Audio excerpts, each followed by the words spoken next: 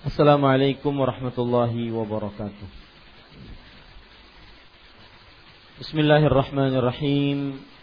Innal hamdalillah nahmaduhu wa nasta'inuhu wa nastaghfiruh. Wa na'udzu billahi min shururi anfusina wa sayyiati a'malina. Man yahdihillahu fala mudilla lahu wa man yudlil fala hadiya lahu. وأشهد أن لا إله إلا الله وحده لا شريك له وأشهد أن محمدا عبده ورسوله يا أيها الذين آمنوا اتقوا الله حق تقاته ولا تموتن إلا وأنتم مسلمون يا أيها الناس اتقوا ربكم الذي خلقكم من نفس واحدة وخلق منها زوجها وبث منهما رجالا كثيرا ونساء واتقوا الله الذي تساءلون به والأرحام إن الله كان عليكم رقيبا يا أيها الذين آمنوا اتقوا الله وقولوا قولا سديدا يصلح لكم أعمالكم ويغفر لكم ذنوبكم ومن يطع الله ورسوله فقد فاز فوزا عظيما أما بعد فإن أصدق الحديث كتاب الله وأحسن الهدي هدي محمد صلى الله عليه وعلى آله وسلم شر الأمور محدثاتها وكل محدثة بدعة وكل بدعة ضلالة وكل ضلالة في النار. Alhamdulillah, kita bersyukur pada Allah Subhanahu wa taala pada malam ini, malam Rabu, kita kembali duduk bersama dengan inayah, pertolongan dari Allah Subhanahu wa taala untuk kembali membaca kitab Riyadhush Shalihin min kalami Sayyidil Mursalin yang selalu kita baca setiap malam Rabu setelah salat maghrib. Salawat dan salam semoga selalu Allah berikan kepada Nabi kita Muhammad sallallahu alaihi wa ala alihi wasallam, ada keluarga beliau, para sahabat, serta orang-orang yang mengikuti beliau sampai hari kiamat kelak. Malam ini adalah malam yang ke-26 dari bulan Dzulhijjah 1437 Hijriah. Kita masih membaca kitab Riyadhush Shalihin dalam Kitabus Salam. Dan kita sudah memulai bab Kaifiyatis Salam, bab tata cara salam. Kita sudah mulai membaca hadis yang pertama, yaitu hadis yang ke-851, betul? Sekarang tentunya di dalam penomoran yang ada dalam buku-buku terjemahan berbeda-beda, kan, tetapi tidak menjadi masalah. Yang jelas kita membaca Kitabus Salam, babu kaifiyatis salam, bab tata cara salam. Dan pada kesempatan kali ini kita akan membahas hadis yang ke-852, sambungan dari hadis yang sebelumnya dalam bab kaifiyatus salam, bab tata cara mengucapkan salam. Wa an Aisyah radhiyallahu anha qalat qala li Rasulullah sallallahu alaihi wa ala alihi wasallam هذا جبريل يقرأ عليك السلام قالت قلت عليك وعليه السلام ورحمة الله وبركاته متفق عليه. وهكذا وقع في بعض روايات الصحيحين وبركاته وفي بعضها بحذفها وزيادة الثقة مقبولة. Dari Aisyah radhiyallahu anha, dia berkata, Rasulullah sallallahu alaihi wa alihi wasallam bersabda kepadaku, ini Jibril menyampaikan salam kepadamu. Aisyah radhiyallahu anha berkata, aku berkata, wa alaihi salam wa rahmatullahi wa barakatuh. Demikianlah muttafaqun alaih. Demikianlah yang ada di dalam sebagian riwayat as-sahihain dengan menggunakan wa barakatuh. Dengan menggunakan wa barakatuh. Dan dalam sebagian riwayat dengan membuang kata-kata itu. dan tambahan dari orang yang dapat dipercaya itu boleh diterima. Para ikhwah yang dirahmati oleh Allah Subhanahu wa taala, poin pertama dari hadis ini adalah biografi sahabat yang meriwayatkan hadis ini. Beliau adalah Aisyah binti Abi Bakar As-Siddiq radhiyallahu anhuma. Nama lengkap beliau adalah Aisyah binti Abi Bakar As-Siddiq bin Abi Quhafah bin Amir bin Amr Al-Qurashiyah. Aisyah binti Abi Bakar As-Siddiq bin Abi Quhafah bin Amir bin Amr Al-Qurashiyah, Ummul Mukminin, yaitu ibundanya kaum beriman. Karena seluruh istri-istri Rasulullah sallallahu alaihi wasallam mendapatkan gelar itu, yaitu ibunda kaum beriman. Dan beliau adalah afqahu nisa'il ummah, wanita yang paling paham tentang agama di dalam agama Islam. Dan ibu beliau yaitu Ummu Rumman. Ibu beliau Ummu Rumman. Ini istri dari Abu Bakar As-Siddiq radhiyallahu anhu.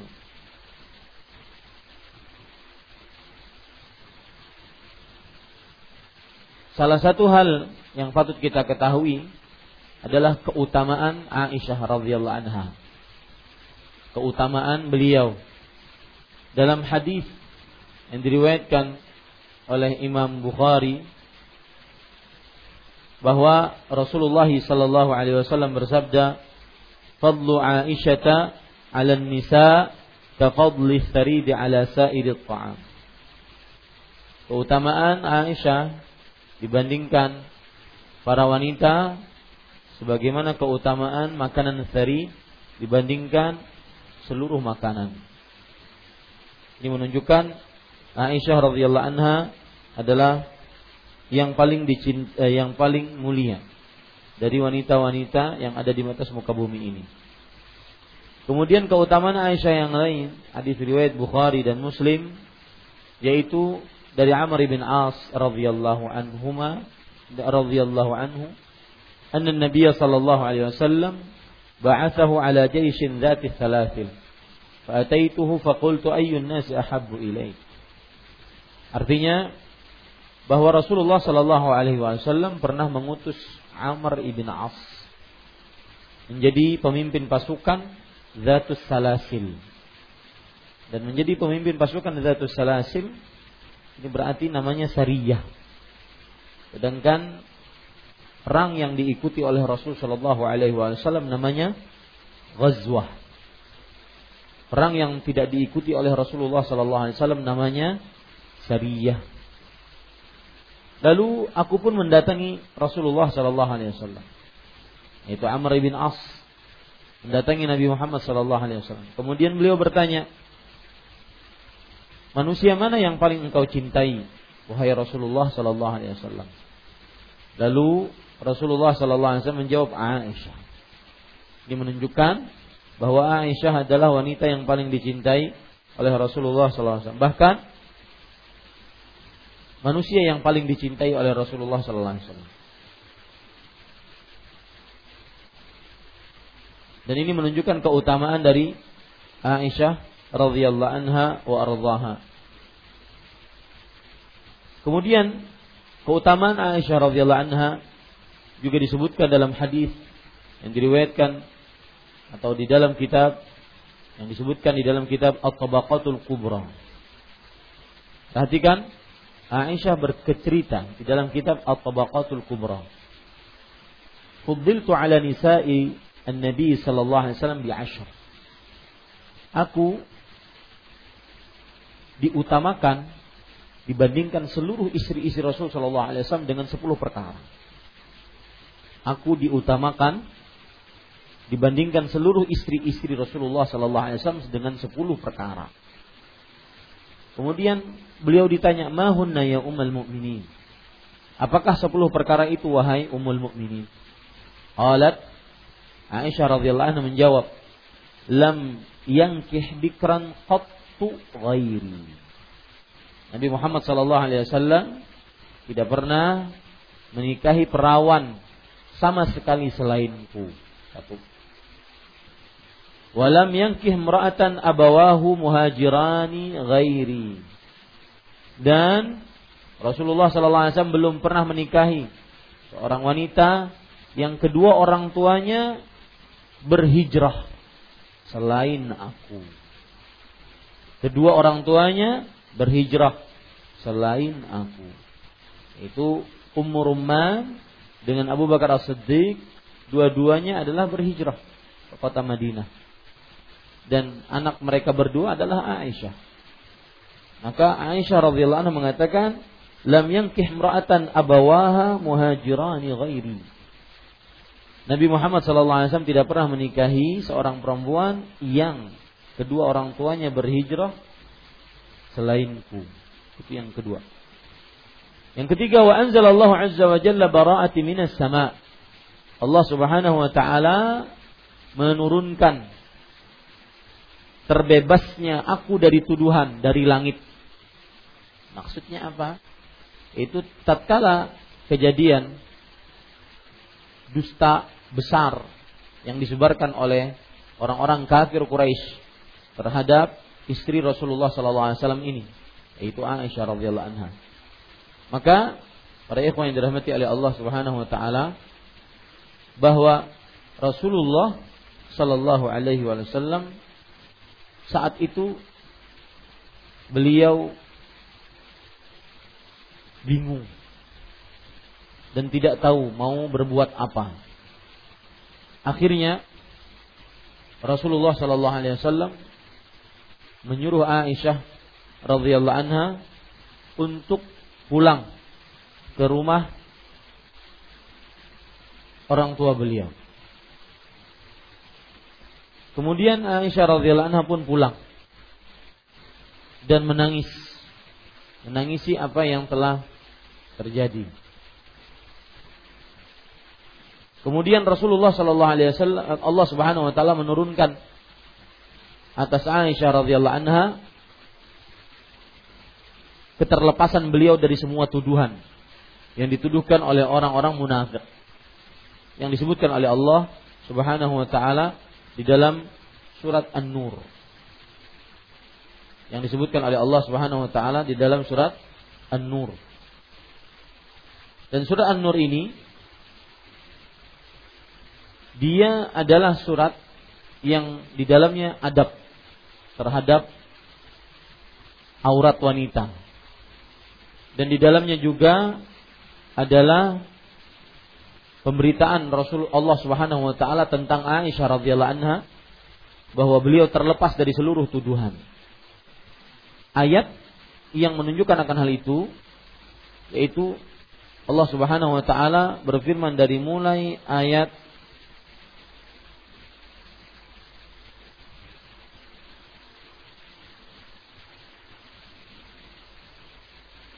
ke-11 sampai 27.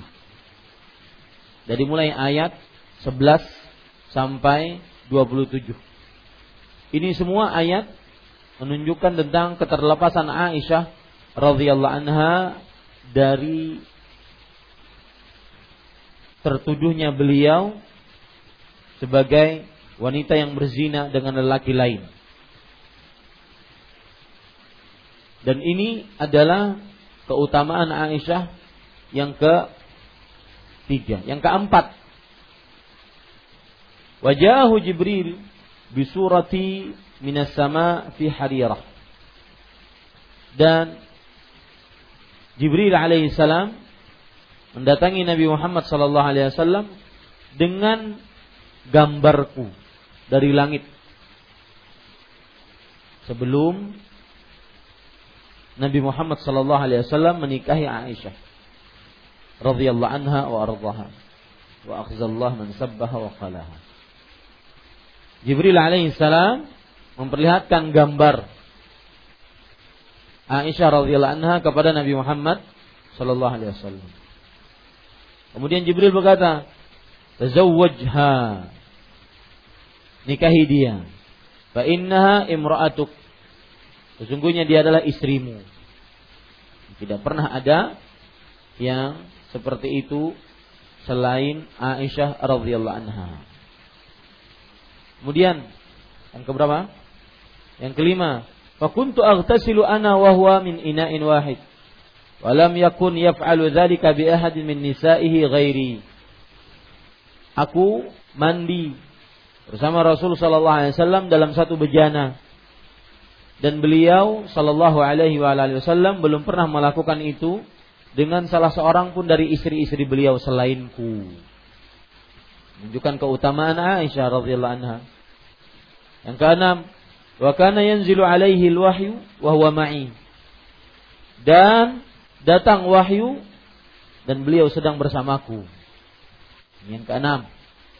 Yang ketujuh, wa lam yakun yanzil alaihi wa huwa ma'a ahadin min nisa'ihi ghairi. Dan belum ada turun wahyu ketika beliau bersama salah seorang dari istri-istri beliau. Yang ketujuh. Yang kedelapan, wa qabadallahu nafsahu wa huwa baina sihri wa nahri. Dan Allah mewafatkan Nabi Muhammad sallallahu alaihi wasallam dan beliau di antara pangkuanku dan leherku, tenggorokanku maksudnya. Maksudnya di pangkuan Aisyah radhiyallahu anha. Ini dimiliki hanya oleh Aisyah radhiyallahu anha. Yang keberapa ini? Yang kedelapan. Yang kesembilan, wa mata fil lailah allati yaduru alayya fiha. Beliau meninggal, Nabi Muhammad sallallahu alaihi wasallam meninggal ketika menggilir Aisyah radhiyallahu anha. Yang kesembilan itu. Itu yang kesembilan, betul? Yang ke-10, wa dufina fi baiti, dan dikuburkan di dalam rumahku. Ini 10 perkara yang Aisyah radhiyallahu anha wa ardhaha memilikinya dan tidak dimiliki oleh istri-istri lain dari istri-istri Nabi Muhammad sallallahu alaihi wa ala alihi wasallam.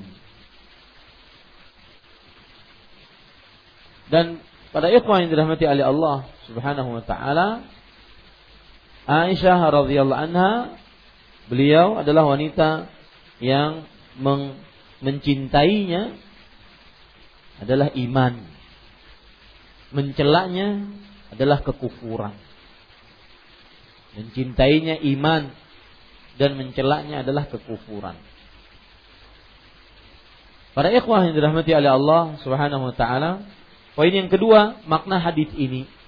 Dari Aisyah radhiyallahu anha, dia berkata, Rasulullah sallallahu alaihi wa ala alihi wasallam bersabda kepadaku, ini Jibril menyampaikan salam kepadamu. Aisyah berkata, aku berkata, wa alaihi salam wa rahmatullahi wa barakatuh. Ini para ikhwan dirahmati oleh Allah, Rasulullah sallallahu alaihi wasallam didatangi oleh Jibril. Kemudian Rasul sallallahu alaihi wasallam mengatakan, ini Jibril yaqra'u 'alaiki salam, menyampaikan salam kepadamu.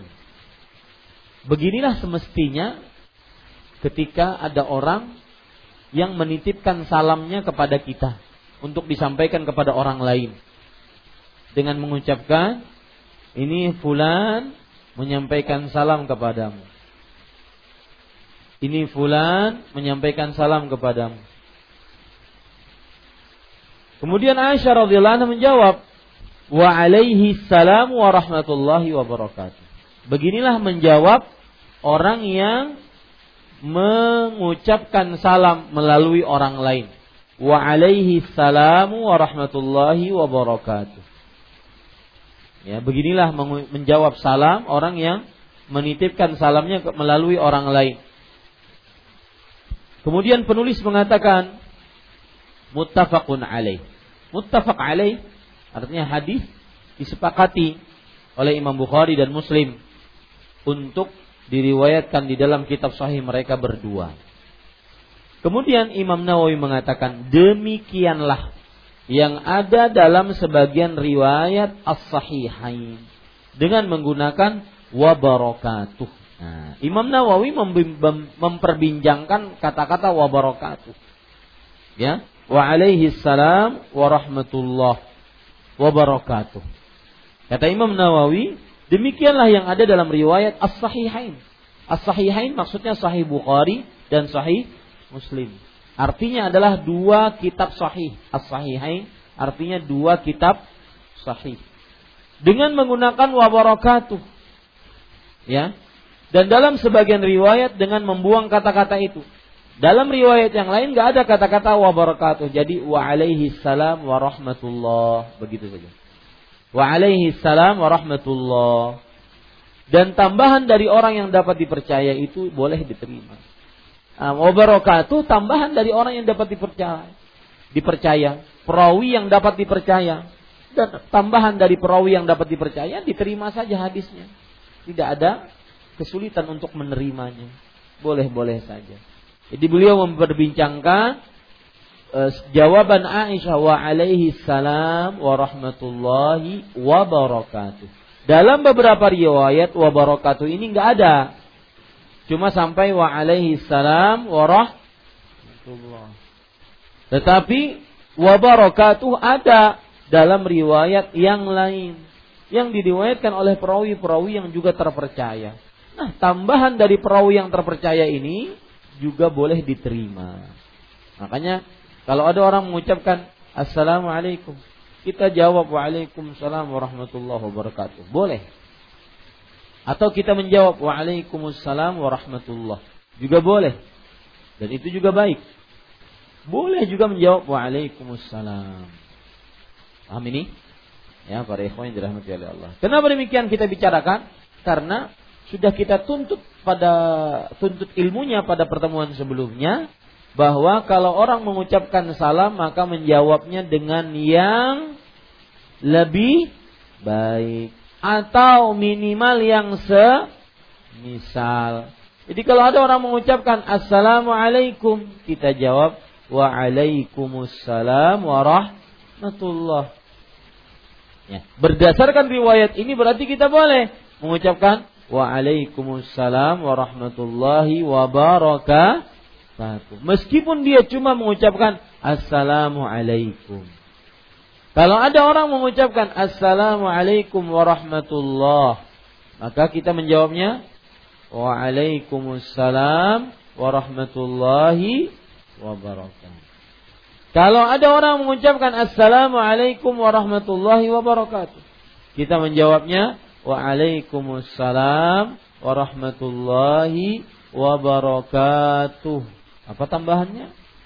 Wa maghfiratuh. Boleh, karena harus yang lebih baik. Harus yang lebih baik. Ya, ini para ikhwah. Tetapi yang semisal pun boleh. Yang semisal juga boleh. Waalaikumsalam warahmatullahi wabarakatuh. Baik. Kita ambil pelajaran dari hadis ini. Yang pertama, hadis ini memberikan pelajaran kepada kita bagaimana cara menjawab salam. Nah, sudah kita sebutkan tadi. Bagaimana cara menjawab salamnya? Dengan yang lebih baik. Ya, dengan yang lebih baik. Yang kedua, hadis ini menunjukkan keutamaan Aisyah radhiyallahu anha wa ardhaha. Kenapa? Karena dapat salam dari Jibril alaihissalam. Kalau ada yang bertanya sambil ngeyel-ngeyel dikit, istimewanya dapat salam dari Jibril apaan? Siapa yang bisa menerawang? Istimewanya dapat salam dari Jibril. Kenapa? Kan kita katakan tadi, faedah yang kedua, hadis ini menunjukkan keutamaan Aisyah. Dari sisi mana? Karena mendapat salam dari Jibril. Nah, istimewanya dapat salam dari Jibril apa? Didoakan oleh malaikat, bukan sekedar malaikat, tetapi malaikat yang paling mulia. Dari mana pian-pian tahu malaikat Jibril malaikat paling mulia? Angkat tangan. Nah. Sebagai pembawa wahyu, berarti ukurannya pekerjaan. Berarti yang menurunkan hujan tidak mulia. Berarti bukan itu.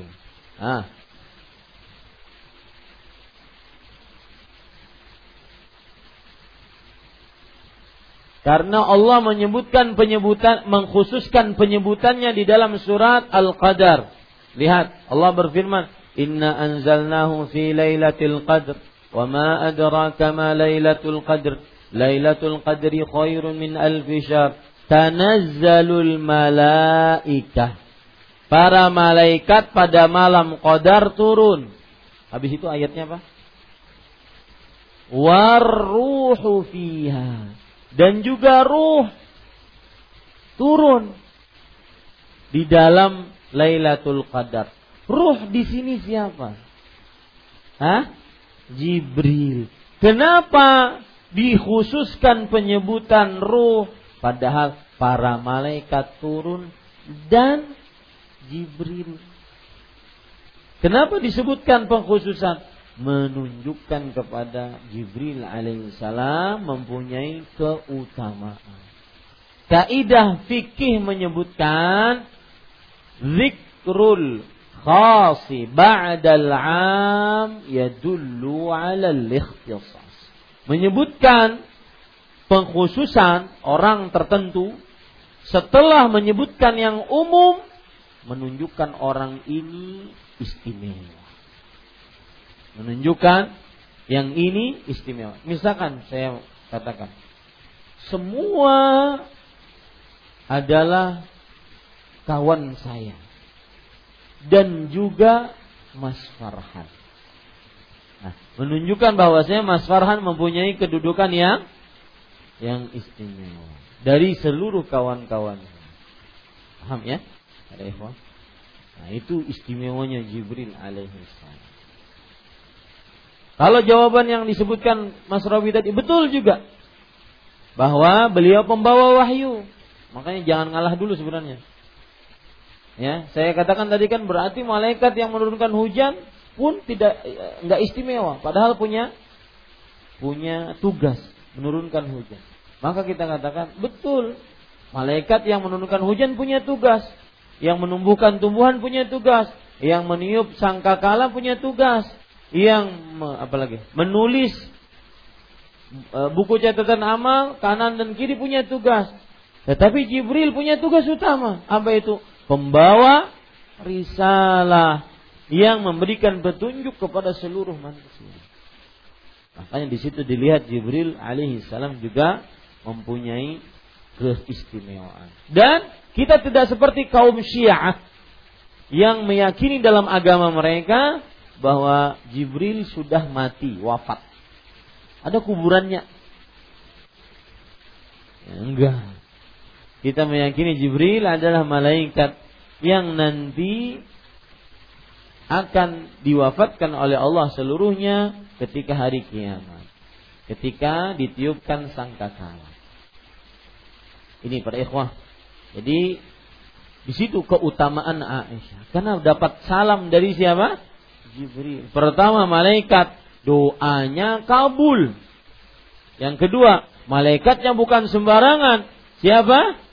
Jibril yang mendoakan. Malaikat yang paling mulia dari seluruh malaikat. Baik. Kita ambil hadis selanjutnya. Hadis yang ke-869. وعن أنس رضي الله عنه أن النبي صلى الله عليه وعلى آله وسلم كان إذا تكلم بكلمة أعادها ثلاثا حتى تفهم عنه وإذا أتى على قوم فسلم عليهم سلم عليهم ثلاثا رواه البخاري. Artinya dari Anas bin Malik radhiyallahu anhu, Nabi Muhammad sallallahu alaihi wasallam apabila berbicara mengucapkan suatu kalimat, beliau sallallahu alaihi wasallam mengulanginya sampai 3 kali sehingga dapat dimengerti ucapannya. Dan apabila beliau sallallahu alaihi wasallam mendatangi suatu kaum, lalu beliau memberikan salam kepada mereka, salamnya itu pun diucapkannya 3 kali. Hadis riwayat Bukhari. Wa hadza wa qala al-musannif rahimahullahu taala wa hadza mahmulun ala ma idza kana al-jam'u katsiran. Hal yang demikian ini dipraktekkan jika kelompok kaum itu memang berjumlah banyak. Kalau serongan berarti enggak perlu salamnya 3 kali. Assalamualaikum. Assalamualaikum. Assalamualaikum. Tempeleng sidin biar. Sakan sidin dianggap tuli. Ya, tunarungu. Ya, ini para ikhwan yang dirahmati oleh Allah. Baik. Poin pertama dari hadis ini adalah biografi Anas bin Malik radhiyallahu an. Para ikhwah yang dirahmati oleh Allah Subhanahu wa taala, Anas bin Malik radhiyallahu anhu, nama asli beliau Anas bin Malik An-Najjari Al-Khazraji. Anas bin Malik An-Najjari Al-Khazraji, atau nama lengkapnya Anas bin Malik bin Nadhr bin Domdom. Bagus tuh nama anak, kasih nama anak Domdom. Dulu ada kawan di kampus kunyahnya Abu Domdom. Ya, Abu Domdom. Sudah ketahuan dari namanya saja sudah besar, Abu Domdom. Ya. Anas bin Malik bin Nadhr bin Domdom An-Najjari Al-Khazraji. Wafat pada tahun 93 Hijriah. Dan beliau adalah Al-Ansari, dari kaum Ansar, dan wafat di kota Basrah, yaitu di kota Irak. Yang patut kita ambil pelajaran dari Anas bin Malik adalah bahwa Anas bin Malik radhiyallahu anhu, beliau pembantu Rasulullah sallallahu alaihi wasallam selama 10 tahun. Qadamtu Rasulullah sallallahu alaihi wasallam ma'asyra sinin. Aku membantu Rasul sallallahu alaihi wasallam selama 10 tahun. Fama ra'aitu ahadan ahsana khuluqan min Rasulillah. Subhanallah. 10 tahun. Enggak bisa dibuat-buat, Pak. 10 tahun, bukan waktu yang sebentar. Kata beliau, kata Anas bin Malik, aku tidak pernah melihat seorang pun yang lebih baik akhlaknya dibanding Rasul sallallahu alaihi wasallam. Fama ra'aitu daraba imra'atan qat wala waladan wala ahadan. Aku tidak pernah melihat beliau memukul seorang perempuan, seorang anak kecil, atau seorang yang tidak pantas untuk dipukul sama sekali. Itu menunjukkan memang Rasul sallallahu alaihi wasallam dalam sisi akhlak adalah yang sangat utama. Salah satu yang menarik dari Anas bin Malik adalah yaitu keutamaan berteman dengan orang saleh. Apa yang didapat oleh Anas bin Malik dari keutamaan berteman dengan orang saleh? Satu, doa. Doa yang baik dari orang saleh tersebut, dari Nabi Muhammad sallallahu alaihi wasallam. Anas bin Malik radhiyallahu anhu bercerita sebagaimana disebutkan oleh Imam Az-Zahabi dalam kitab Syiar Alamin Nubala. Kata Anas bin Malik, da'ali Rasulullah sallallahu alaihi wasallam. Rasulullah SAW pernah berdoa untukku. Allahumma aksir malahu wa waladahu wa atil hayatahu. Ya Allah, perbanyaklah hartanya dan anaknya, dan panjangkan umurnya. Memang benar, umurnya Anas bin Malik panjang sampai 93 Hijriah meninggal. 93 Hijriah meninggal. Ini panjang umurnya. Karena sahabat yang paling terakhir meninggal di kota Madinah, Abu Tufail namanya, itu meninggal pada tahun 80-an Hijriah. Itu sahabat paling terakhir meninggal.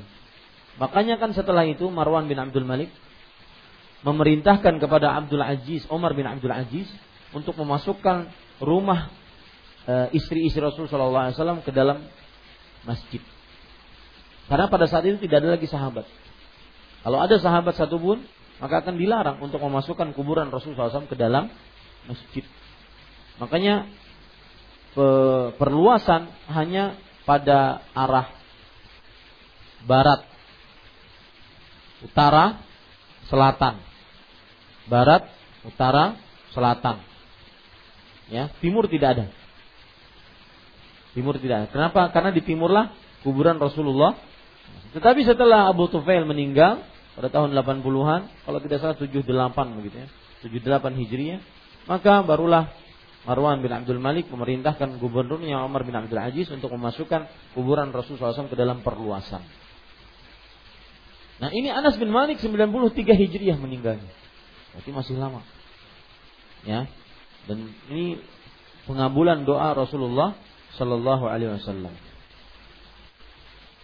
Anas bin Malik bercerita, "Wallahu aktsara mali hatta inna karaman li la tahmilu fis sanah marratain." Maka Allah Subhanahu wa taala memperbanyak hartaku. Sampai-sampai kebun kurmaku itu panen 2 kali setahun. Padahal kebun kurmanya yang namanya kurma itu berbuah ketika musim panas saja. Otomatis musim panas sekali. Ini enggak, berbuah 2 kali setahun. Wa wulida li sulbi mi'atun wa sittah. Dan anak yang keluar dari keturunanku sekitar 106 anak. Allah. Jadi jangan pelajaran menariknya apa? Jangan pernah remehkan doa Rasul sallallahu alaihi wasallam. Contoh ya. Rasul sallallahu alaihi wasallam bersabda, "Man nibta'a fil masjid faqul lahu la arbahallahu tijaratak." Barang siapa yang berjual beli di masjid, maka ucapkan doa untuknya, semoga Allah tidak memberkahi jual belimu. Ini jangan remehkan doa ini. Contoh yang lain lagi, tahallul ketika setelah berumrah atau berhaji. Rasulullah SAW mendoakan untuk orang yang menggundur rambutnya, rahimallahul muhalliqin. Allah merahmati orang-orang yang menggundur rambutnya. Wahai Rasulullah, yang mau memendekkan saja gimana? Rahimallahu muhalliqin. Didoakan 2 kali, semoga Allah merahmati orang yang memendekkan rambutnya, menggundur rambutnya. Sampai ketiga kali, itu jangan remehkan, itu dapat rahmat Allah Subhanahu wa taala. Doa-doa Rasulullah SAW adalah mustajab. Ya, silakan. Para ikhwan yang dirahmati oleh Allah Subhanahu wa taala.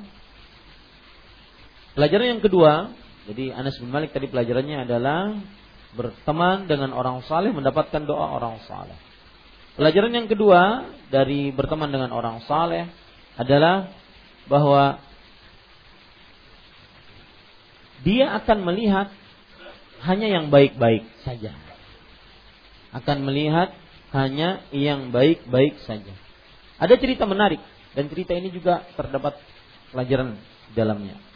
Cerita ini diriwayatkan oleh Imam Tirmidzi, disebutkan oleh Imam Az-Zahabi dalam kitab Siyar A'lamin Nubala. Saya bacakan ceritanya. Anas bin Malik bercerita, "Qadima Rasulullah sallallahu alaihi wasallam al-Madinah wa ana ibnu 8 sinin." Rasulullah SAW datang ke kota Madinah, aku saat itu berumur 8 tahun. Fa akhadhat ummi biyadi. Lalu ibuku datang mengambil tanganku, fantalaqat bi ilaihi. Lalu membawaku kepada Rasulullah sallallahu alaihi wasallam. Faqalat, lalu sang ibu Ummu Sulaim radhiyallahu anha mengatakan, "Ya Rasulullah, lam yabqa rajulun wa lam ra'atun minal ansar illa qad athafaka bi tuhfah." Tidak ada seorang lelaki atau seorang perempuan pun di kota Madinah ini dari kaum Ansar kecuali sudah memberikanmu sebuah hadiah. Banyak sekali hadiah yang kau dapatkan dari kaum Ansar semenjak engkau datang ke sini. Wa inni la aqdiru ala ma tahafaka bihi illa ibniha. Subhanallah. Ini Ummu Sulaim. Dan aku tidak sanggup untuk memberi hadiah kepadamu sebagaimana hadiah-hadiah mereka kecuali ini, anakku ini. Anakku ini. Fakhudhu. Ambil dia. Falyakhdimu kama badalak. Agar dia menjadi pembantumu sesuai dengan keperluanmu. Ummu Sulaim radhiyallahu anha wa ardhaha. Wanita cerdas. Masih 8 tahun. Masih gagah-gagahnya. Masih kita bisa mengharapkan dia menjadi lelaki yang bisa berjalan seperti kita. Qala faqadamtu 10 sinin. Maka aku pun bantu Rasulullah SAW selama 10 tahun. Fama darabani wala sabbani wala abasa fi wajhi. Lihat. Selama 10 tahun beliau tidak pernah memukulku, tidak pernah mencaci mencelakku, tidak pernah bermuka masam di wajahku. Subhanallah. Kalau berteman dengan orang soleh, benar-benar soleh ya begini. Beda dengan soleh-soleh gadungan, seperti yang ada di hadapan Bapak Ibu sekalian. Hanya dianggap soleh, hanya dianggap ustaz, padahal akhlaknya jauh dari kesalehan. Allahumma musta'an. Ya, ini para ikhwan yang dirahmati oleh Allah. Pelajarannya, berteman dengan orang saleh tidak akan mendapati kecuali yang baik-baik. Ini pelajaran dari Anas bin Malik radhiyallahu anhu. Kita lanjut. Dari Anas bin Malik radhiyallahu anhu, Nabi Muhammad sallallahu alaihi wasallam apabila berbicara mengucapkan suatu kalimat, beliau mengulanginya sampai 3 kali sehingga dapat dimengerti ucapannya. Maksud pengulangan 3 kali yaitu kalimatnya diulangi 3 kali. Kalimatnya diulangi 3 kali. Kalimatnya diulangi 3 kali. Nah, contohnya begitu tuh. Contohnya begitu tuh. Contohnya begitu tuh. Ya, diulangi 3 kali oleh ikhwan. Untuk biar dipahami maksud dan dimengerti ucapannya. Itu berarti faidah mengulangi ucapan. Kalau seandainya sudah dipahami, maka apakah diperlukan untuk diulangi? Tidak juga. Kalau sudah dipahami, tidak diperlukan untuk diulangi. Dan apabila beliau mendatangi suatu kaum, lalu beliau memberikan salam kepada mereka, salamnya itu pun diucapkan 3 kali. Ya, suatu kaum berarti banyak. Ya, di sini disebutkan wa idza ata'ala qaum, qaum berarti orangnya banyak. Maka beliau mengucapkan salam dan salamnya 3 kali. Imam Nawawi rahimahullah mengomentari hal yang demikian itu dipraktekkan jika kelompok kaum itu memang banyak jumlahnya. Kalau satu tidak perlu berarti. Berdasarkan penjelasan Imam Nawawi rahimahullah ta'ala. Ini para ikhwan yang dirahmati Allah. Hadis riwayat Bukhari. Pelajaran yang kita bisa ambil dari hadis ini adalah baik akhlak Rasulullah sallallahu alaihi wasallam. Baiknya akhlak Rasulullah sallallahu alaihi wasallam dari sisi sangat penyayang terhadap umatnya. Tidak berpindah ucapan lain kecuali sudah dipahami. Dari sisi sangat penyayang terhadap umatnya. Tidak berpindah ucapan lain kecuali setelah dipahami. Ini menunjukkan kasih sayang. Ya. Karena ada kadang-kadang sebagian guru, sebagian pengajar killer. Yang penting dia ngomong bla bla bla bla, enggak dipahami. Enggak bisa dicatat, enggak bisa dipahami. Ngeluarin aja semua apa yang ada dalam kepalanya. Ini tidak benar. Tapi Rasulullah sallallahu alaihi wasallam pengajar yang najih, yang sukses. Caranya mengulang 3 kali. Ya. Yang kedua, pelajaran yang kedua dari hadis ini adalah bahwa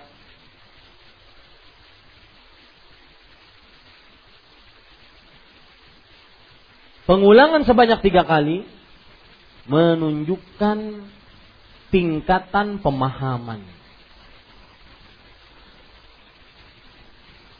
Pengulangan sebanyak 3 kali menunjukkan tingkatan pemahaman. Maksudnya apa? Kalau Anda belajar, kemudian baca buku, kok belum paham-paham, ulangi. Belum paham juga, ulangi. Ini menunjukkan tingkatan pemahaman. Ya. Siapa yang sekali sudah bisa paham berarti dia mudah memahami. 2 kali, 3 kali, 3 kali maksimal. 3 kali belum paham juga, pembabal berarti. Ya, ini para ikhwan yang dirahmati oleh Allah Subhanahu wa taala. Tingkatan pemahaman. Pelajaran selanjutnya yang kita ambil dari hadis ini adalah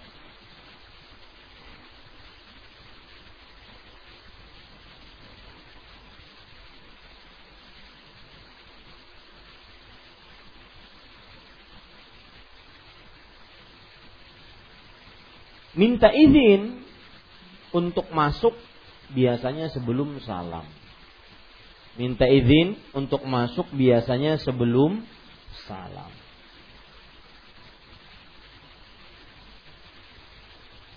Ini dari mana kita ambil pelajaran ini? Karena Rasul sallallahu alaihi wasallam ketika datang kepada suatu kaum, beliau mengucapkan salam. Nah, kebiasaan sebelum mengucapkan salam minta izin untuk masuk ke rumah, masuk ke tempat, masuk ke sebuah majelis, minta izin.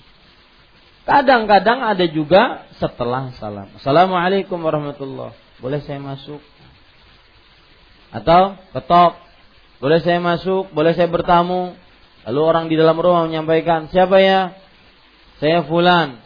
Baru dibuka, assalamualaikum. Nah, izin dulu baru salam. Atau boleh juga salam dulu baru izin. Nah, di dalam hadis ini menunjukkan bahwasanya izin kebiasaannya sebelum salam. Kenapa disebutkan faedah itu? Karena Rasul sallallahu alaihi wasallam datang suatu kaum langsung mengucapkan salam, belum izin. Wallahu a'lam. Kita ambil pelajaran dari syarah yang disebutkan oleh Imam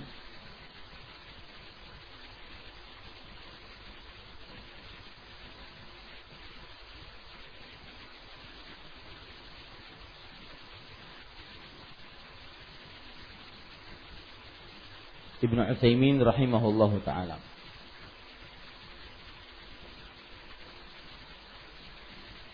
Ya. Para ikhwan yang dirahmati oleh Allah Subhanahu wa taala,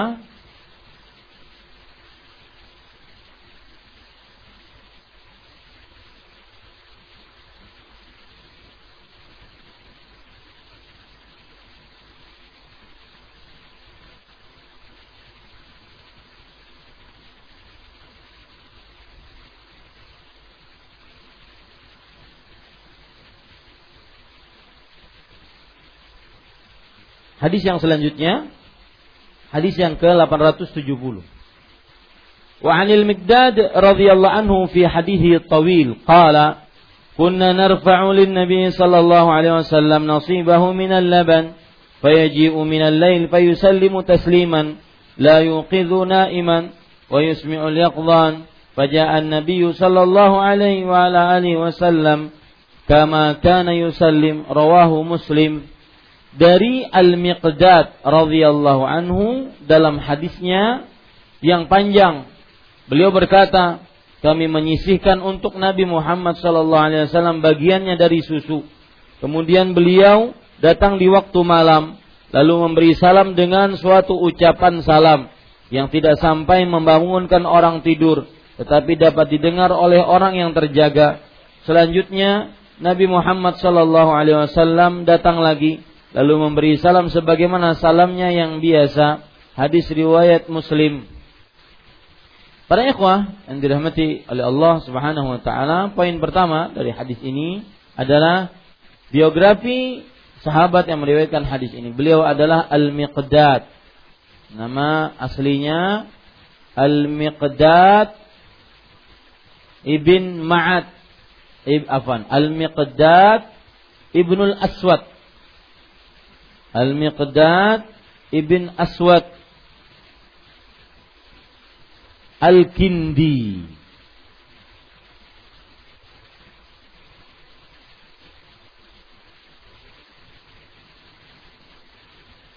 Dan beliau sahabat Rasulullah sallallahu alaihi wasallam dan termasuk orang-orang yang dekat dengan Rasulullah sallallahu alaihi wasallam. Dan beliau termasuk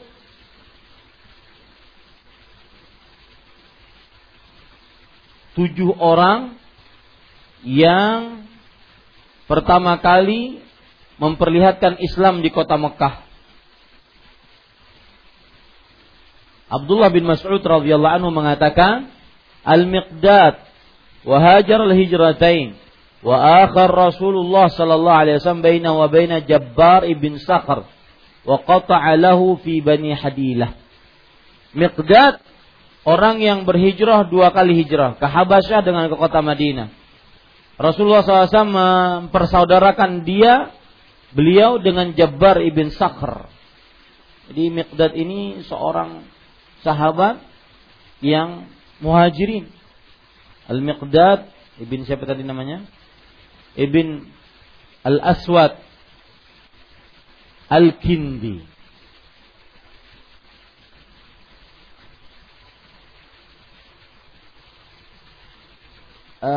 Kindah itu di mana? Salah satu kabilah dari kabilah di daerah Yaman. Al-Kindi kabilah dari Yaman, bukan dari Kanada, bukan. Ya.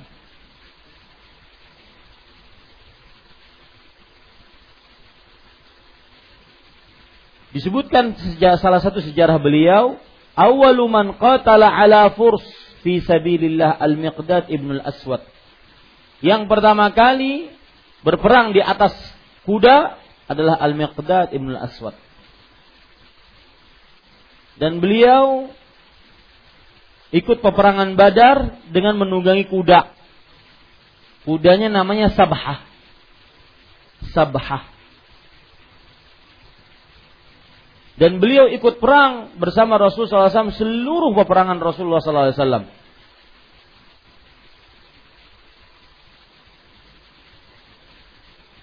Dan termasuk pemanah Rasulullah SAW tatkala peperangan Uhud yang diletakkan oleh Rasulullah SAW di Gunung Rumat, gunung tukang pemanah, termasuk yang ditunjuk oleh Rasulullah SAW sebagai pemanah yang diletakkan oleh Rasulullah SAW pada peperangan Uhud di Gunung Rumat, gunung pemanah.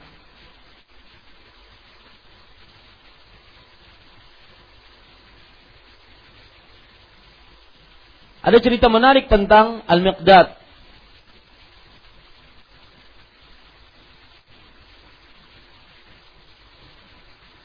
Yaitu ceritanya, ata Rasulullah sallallahu alaihi wasallam lamma sara ila Badr al-khabaru an Quraisy bimasirihim liyamna'u 'irahum. Kabar datang kepada Rasul sallallahu alaihi wasallam bahwa Quraisy datang mau pergi ke Syam atau datang dari Syam. Ini peperangan Badar. Maka Rasul SAW meminta saran dari para sahabatnya agar apakah ini kabilah dari Quraisy kita tahan, yang datang dari Syam kita tahan dan kita ambil harta mereka, yang itu adalah harta kaum muslimin. Maka qala Abu Bakar fa ahsan. Kata Abu Bakar radhiyallahu anhu, baik. Umar juga ahsan. Lalu Al-Miqdad ibn Amr berkata, ya Rasulullah, imdi lima umirta bih fa nahnu ma'ak. Wahai Rasulullah, kerjakan apa yang diwahyukan kepadamu, kami akan bersamamu. Ini sahabat Rasul sallallahu alaihi wasallam yang menguatkan Rasulullah sallallahu alaihi wasallam. Wallahi la naqulu kama qalat Bani Israil li Musa. Dan demi Allah kami tidak akan pernah mengatakan sebagaimana dikatakan oleh Bani Israil kepada Nabi Musa. Nabi Musa ketika dikatakan oleh Bani Israil, apa perkataan Bani Israil? Ya Musa, Inna lanadkhula abadan ma damu fiha fadhhab anta wa rabbuka faqatila innaha una qa'idun. Wahai Musa, kami tidak akan pernah masuk selamanya ke tempat itu. Karena Nabi Musa mengajak kaumnya agar berperang. Selama orang-orang itu, musuh-musuh itu ada di situ, kami tidak akan pernah bertemu dengan mereka. Kamu saja pergi dengan Allah, perang berdua sana, lawan musuh. Itu Bani Israel. Ya, apa namanya? Gimana? Ketus sekali perkataannya. Ya. Kamu saja bersama Rabbmu pergi sana berdua berperang. Kalau kita duduk-duduk sini, kalau menang kembali kita. Alhamdulillah. Itu Bani Israel. Makanya Al-Miqdad mengatakan, wallahi la naqulu kama qalat Bani Israel li Musa. Demi Allah, kami tidak akan pernah mengatakan sebagaimana yang dikatakan oleh Bani Israel kepada Nabi Musa. Apa perkataannya? Ya Rasulullah, imdi lima umirta bihi wa nahnu ma'ak. Wahai Rasulullah, jalankan apa yang diperintahkan oleh Allah untukmu, dan kami akan bersamamu. Disuruh menghadang kafilah dari Syam, orang-orang Quraisy dari Syam, maka kita akan hadang. Dan ingat, itu bukan merampok, tetapi mengambil apa? Harta. Kaum Muhajirin kan meninggalkan harta di Mekah. Hartanya ini, perdagangannya ini dibawa oleh orang-orang Quraisy ke Syam. Jadi mereka untung. Jadi bukan merampok itu. Ya, perang Badar itu bukan merampok. Perang Badar itu Nabi Muhammad SAW dan para sahabatnya mengambil haknya yang sudah diambil paksa oleh orang-orang kafir Quraisy. Yang jelas Al-Miqdad Ibnul Aswad Al-Kindi ini sahabat terkenal. Dari Al-Miqdad radhiyallahu anhu dalam hadisnya yang panjang beliau berkata, kami menyisihkan untuk Nabi Muhammad SAW bagiannya dari susu. Maksudnya apa? Nabi Muhammad SAW beliau memiliki bagian susu, mendapatkan susu dari para sahabat dan disisihkan untuk Rasul sallallahu alaihi wasallam. Kemudian beliau datang di waktu malam. Ternyata untuk mengambil susu tersebut beliau tidak punya waktu kecuali mengambilnya di waktu malam. Lalu memberi salam dengan suatu ucapan salam yang tidak sampai membangunkan orang tidur tetapi dapat didengar oleh orang yang terjaga. Nah, ini adab tata cara mengucapkan salam kalau masuk waktu malam, ingin bertamu. Ucapan salam dengan suara yang didengar oleh orang tetapi tidak membangunkan orang yang sedang tidur, tidak gaduh. Malam-malam tidak kuciak-kuciak. Assalamualaikum. Waalaikumsalam. Malam-malam tetap dengan salam tetapi tidak membangunkan orang yang tidur. Ini yang berkaitan dengan bab tata cara salam. Selanjutnya Nabi Muhammad SAW datang lagi lalu memberi salam sebagaimana salamnya yang biasa. Itu yang tadi. Itu ini beliau lakukan seperti itu terus, menunjukkan bahwasanya adab mengucapkan salam tatkala orang sedang istirahat seperti itu. Didengar oleh orang yang jaga tetapi tidak membuat gaduh. Wallahu a'lam. Para ikhwan yang dirahmati oleh Allah, hadis riwayat Muslim, hadis sahih, tidak ada keraguan di dalamnya. Pelajaran yang kita bisa ambil dari hadis ini. Yang pertama, bolehnya meninggalkan makanan untuk orang yang belum hadir. Meninggalkan makanan untuk orang yang belum hadir.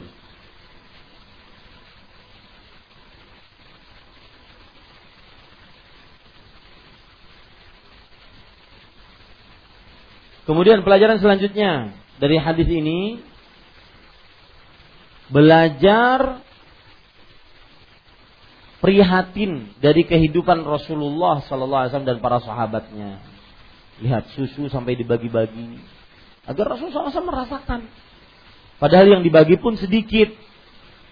Maka perlu belajar prihatin dalam hidup agar tidak terlalu bermewah-mewah, bermegah-megah, bersenang-senang.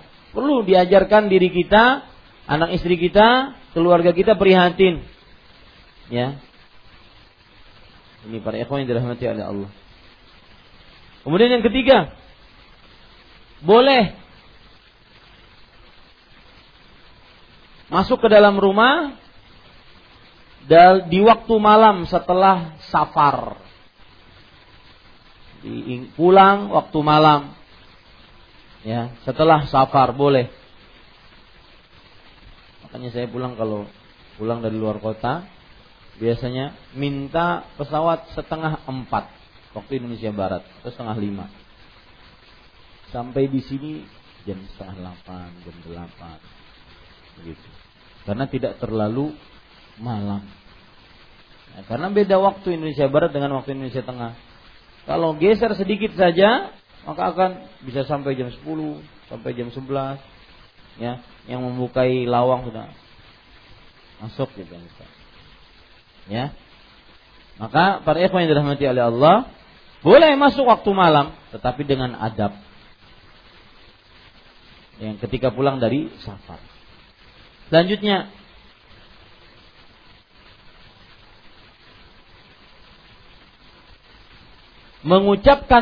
anjuran mengucapkan salam meskipun tuan rumah atau orang yang ada di rumah sudah tidur atau masih jaga.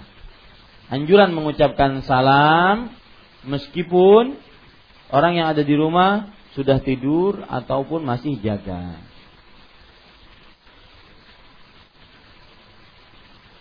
Pelajaran selanjutnya yaitu agungnya akhlak Rasulullah sallallahu alaihi wa ala alihi wasallam.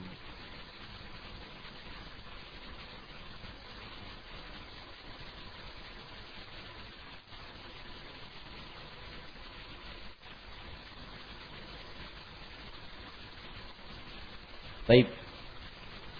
Itu kira-kira yang bisa kita ambil pelajaran pada kesempatan kali ini. Alhamdulillah 3 hadis kita baca.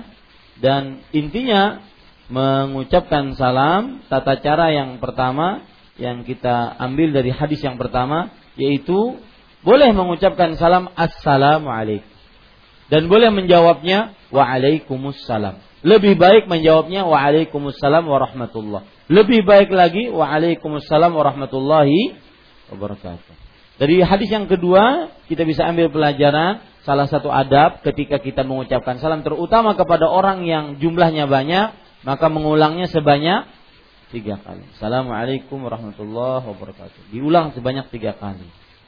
Kemudian pelajaran yang paling berarti dari hadis yang ketiga yaitu tata cara mengucapkan salam bagi orang yang sedang tidur ataupun orang yang jaga dengan suara yang bisa didengar oleh orang yang jaga dan tidak membuat gaduh bagi orang yang tidur. Demikian ya. Ini kira-kira yang bisa kita ambil pelajarannya. Wallahu alam. Sallallahu nabiyana Muhammad walhamdulillahirabbil alamin. Subhanakallahumma bihamdik asyhadu an la ilaha illa anta astaghfiruka wa atubu ilaik. Wassalamualaikum warahmatullahi wabarakatuh.